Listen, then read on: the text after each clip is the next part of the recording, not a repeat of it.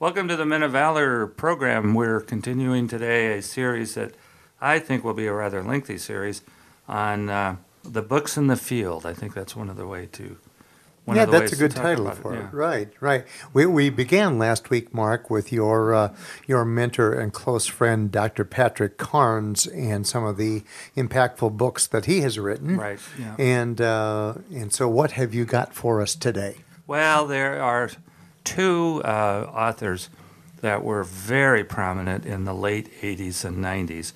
Melody Beattie is one of them, and John Bradshaw is the other. So I was just reviewing their books, obviously in preparation for the show, but one of the things that I think the listeners should know is that basically the 1980s was sometimes we call it a halcyon time when the recovery movement in all addictions was just making unbelievable strides. And there were some authors who were really prominent in that. And so we're going to talk about those two today. And there are certainly others, but for our listeners, we'll just be aware of the fact that when I got in recovery in 1987, it was the height of the advanced thinking about what creates and causes addiction and how addiction should be treated. Well, you were telling me earlier today, Mark, I found it interesting that that movement started only on a secular level before Christian authors like yourself came along.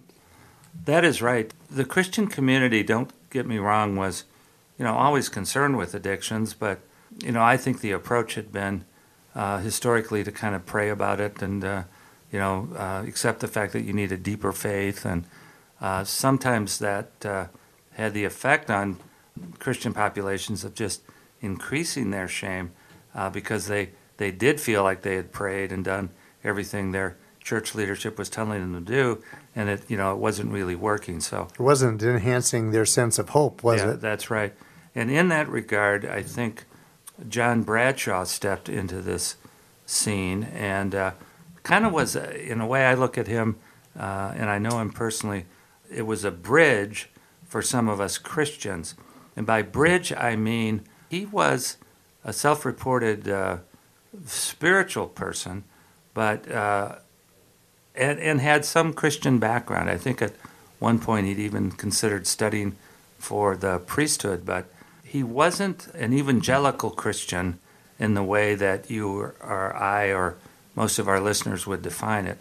But back in those days, the late 80s, he had a couple of books that came out that were just absolutely the number one influential books in our field. The first one, and this is the transition about what I was just talking about, that was so important for a lot of even Christians to read, was a book called Healing the Shame That Binds You. And in that book, Bradshaw was very clear in defining well for the first time, what the dynamic of shame is all about. And, that sense that, we're bad and worthless people, we can never get anything right, no one will love us as we are, and those kind of things he well defined. The bridge, I think, spiritually is that he divided shame into what he called unhealthy shame, the I'm a bad and worthless person shame, and healthy shame, which was that sense that I need God, I need a spiritual life in order to finally get rid of the shame. This is bigger than me. This is a lot bigger than me. And, again, Bradshaw would not have defined that as having a personal relationship with Christ, but he would have defined it as we know we have a dependency on God as we understand God. Mm-hmm. And in that you can hear the influence of the 12-step community in that the second and third step had been kind of neutralized in terms of God because there were so many people going to Alcoholics Anonymous in the early days who had that sense of religious shame and just didn't want to hear any talk about organized religion and those kinds of things. So Bradshaw kind of stepped in that gap and really helped all of us understand shame. And of course the title of the book, Healing the Shame, which didn't really have a evangelical Christian approach to that, but it did recognize that we needed to convert the unhealthy shame to healthy shame, which was like the third step. We turn our life over to the care of God as we understand God. So it left it open to a person's individual interpretation of that, but at least it was pointing all of us in the right direction of where shame is really healed. Did you feel that Bradshaw was one of the first then to make this connection with sexual addiction healing and the 12-step programs? Well, it's all of these authors in those days, including the two we're talking about today, pretty much came out of the 12-step tradition. Okay, So okay. that, I think, is still today, and the reason we're talking about it, it's still today worth the read in terms of understanding your shame and what binds you and what direction you need to move in order to get to his sense of healthy shame. Well, let's stay on John Bradshaw then. Okay. Was there a second book of his that you'd like to talk about? Because then after we take the break, we can talk about the second author when we come back from our break. Okay, that's good. Yeah, the second book was perhaps even more influential in the field. The first book was Healing the Shame That Binds You. The second book was called Bradshaw on the Family. And what John did is he did a PBS series. He was really the first addiction person to do a series on television, public broadcasting. And it was also called Bradshaw on the Family. And it indicates, again, the bridge in that, John really understood well family systems dynamics and some of the things that were foundational even to the field of sexual addiction. And he just had a wonderful sense of humor and a way of defining that and telling case stories and case illustrations of, family dynamics that are unhealthy, like, we don't talk, we don't feel, those kinds of things. And so the movement, the field back in those days was just heavily influenced by these family system dynamics.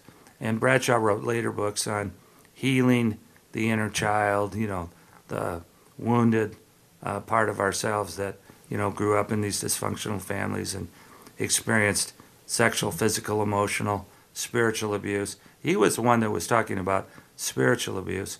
And so all of us, kind of got into, oh, geez, we all came from these completely unhealthy families, and no wonder we are the way we are. And I think we have to look at it as a bridge. While on the one hand, it's important to understand maybe some of the abuse and so forth that happened to us. But I think what John was never really fully able to do is help us know how to heal that and forgive and move on. And I remember having a conversation with him about this, and also Pat Carnes, who we talked about last week, and they both said, we're kind of stuck forever in, this wounded inner child place. And, don't get me wrong, John particularly wrote books about healing that inner child, but I don't think we can have ultimate healing of that inner child without helping that inner child know about, as an adult, their relationship with Christ. So, but, I cannot tell you that, that book, Bradshaw and the Family, was the Bible of the movement, and that PBS series was probably one of the most popular PBS series that there's ever been. Wow. So, John Bradshaw. Yeah, John Bradshaw. Well, that's a great heads up for our listeners as they are constantly looking for powerful resources, and that coming from you is a great recommendation. At this point, let's take our break, and when we come back, there's a second author that you'd like to talk about, sure. And we'll do just that. You are listening to Dr. Mark Laser, and this is the Men of Valor program.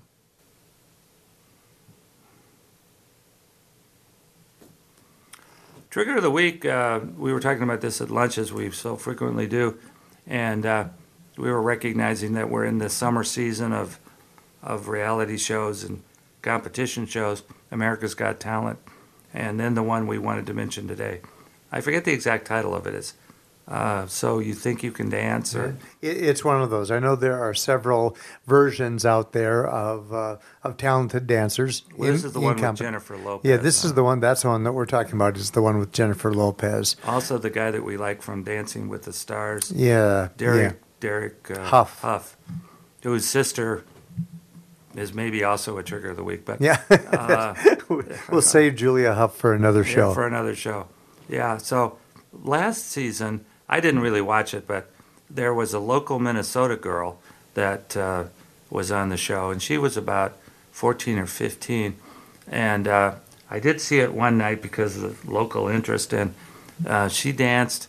She was, 14, 15, a nice, wholesome girl in so many ways, but the costume she wore made her look like, I don't know, I'm into mythologies, and it's like the Vestal Virgin. I mean, she was dressed in these white slip-like costumes. And you wonder whether that comes from the producer of the show Or from the individual trying to give their best performance. Yes. I kind of wonder whether the producer is going for ratings, Yeah. And thus is making strong recommendations to how the dancers are attired, Yeah. Or it's somebody saying, I'll look really good if I wear this. I don't know. I can't imagine that the producers were not involved in this. And Right. my sense of her is that maybe she was unaware of the appearance and the effect that she had on men particularly.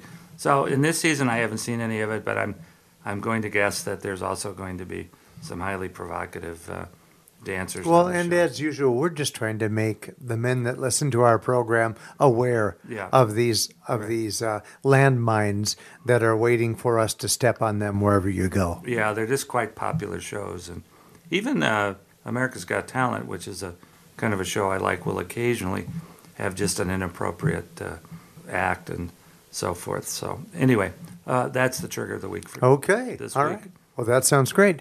Mark, let's return our listeners to today's show in which you are making some recommendations for some very strong resources that are available. Yeah, well, we were talking about John Bradshaw. I have a funny story. Back in the days when I was still working at the hospital where I was treated, Golden Valley Health Center, which is now closed, everybody. Don't be Googling it. It doesn't exist anymore. But we had Bradshaw in to speak, and the venue where we would do these things, I walked in there before he pulled up in his chauffeur-driven limo because he's a multimillionaire because of all his popularity. There were trees in our stage area, bushes, trees, flowers. I had never seen this, and he presented, and a bunch of us talked to him, and then he left in his chauffeur-driven limousine, and next thing I know, I went back in the building, and all that stuff was gone. So I learned that when you go speak, there are certain things that you like having. Was that in his rider that he would have greenery? Yeah, I think in, so. In the stage area? I think so. And then, in those days, he was doing seminars and charging, big dollars to go to them. So anyway, John Bradshaw. So the next author I'd like to talk about, I'm guessing is familiar to a lot of people. Melody Beattie came out with a book, also in the late 80s, called Codependent No More. Again, Melody came out of the 12-step program, Hazelden, the very famous treatment center here. She herself had a life of relating to alcoholics, and this really kind of came out of the field of alcoholism. And she was the one to put the term codependent on the book and began defining in that very seminal book what codependency is all about. And basically, the earliest definitions are that a codependent is a person who is so interested in not ruffling feathers, ticking off the alcoholic. They put up with stuff. They tolerate things. They live with, sometimes even make excuses for alcoholics. So certainly, the book became much more universal in that, and the term began to be applied to anyone who lives with an addict and is more interested in keeping the addict pacified than in challenging or confronting the addict. From that original book, its codependency has come to define, any of us who are so anxiety-driven that we give up ourselves.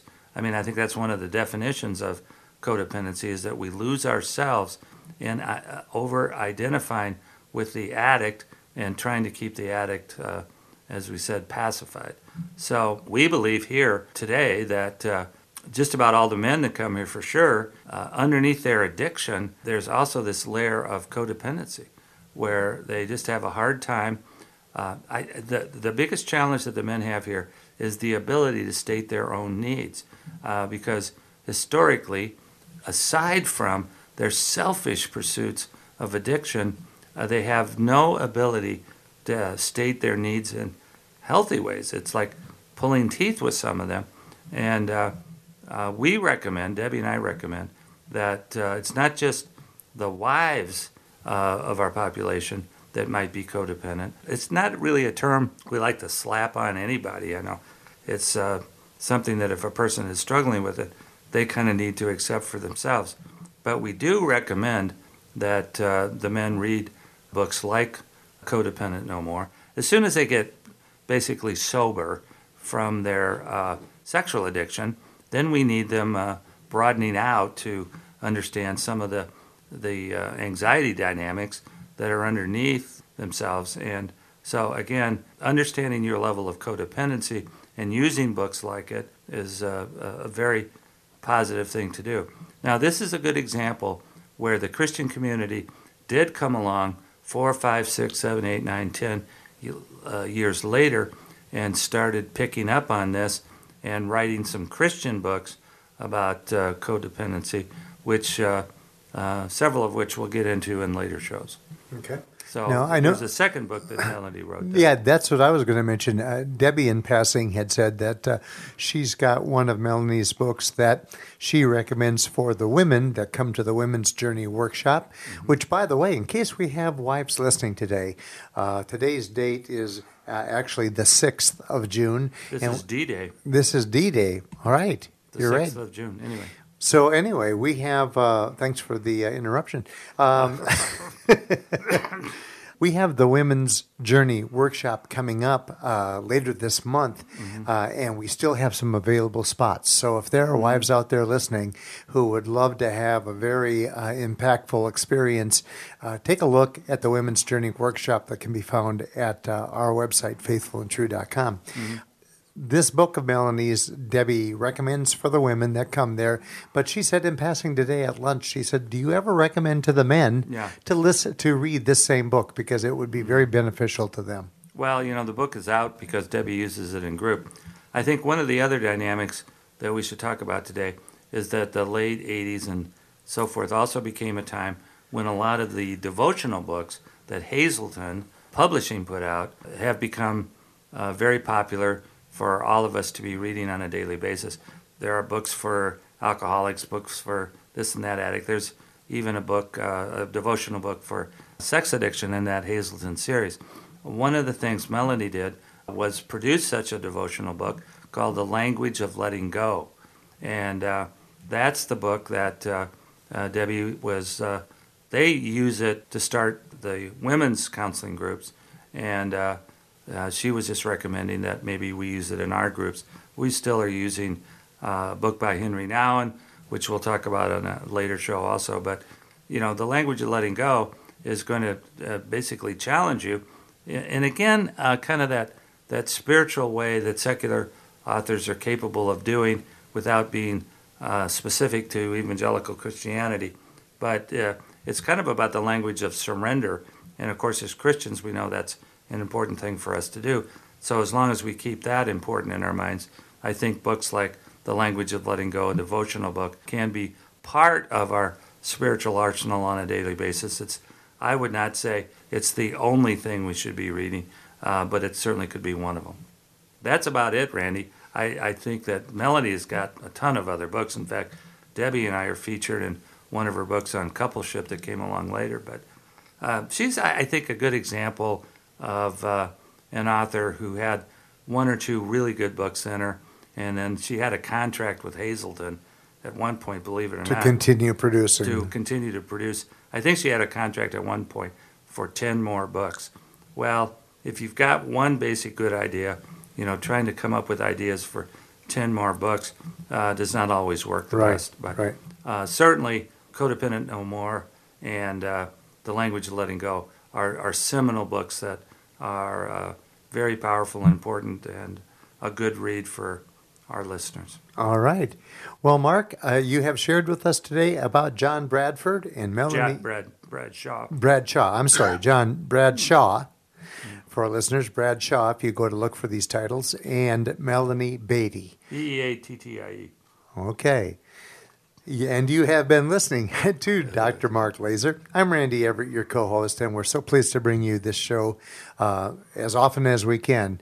I say that because we're a little off of our usual schedule of every week, but at the same time, if you visit faithfulandtrue.com and click on the Men of Valor program, you're going to find 250 podcasts. Right. So there's always something for you to listen to, and we appreciate your loyalty in doing that.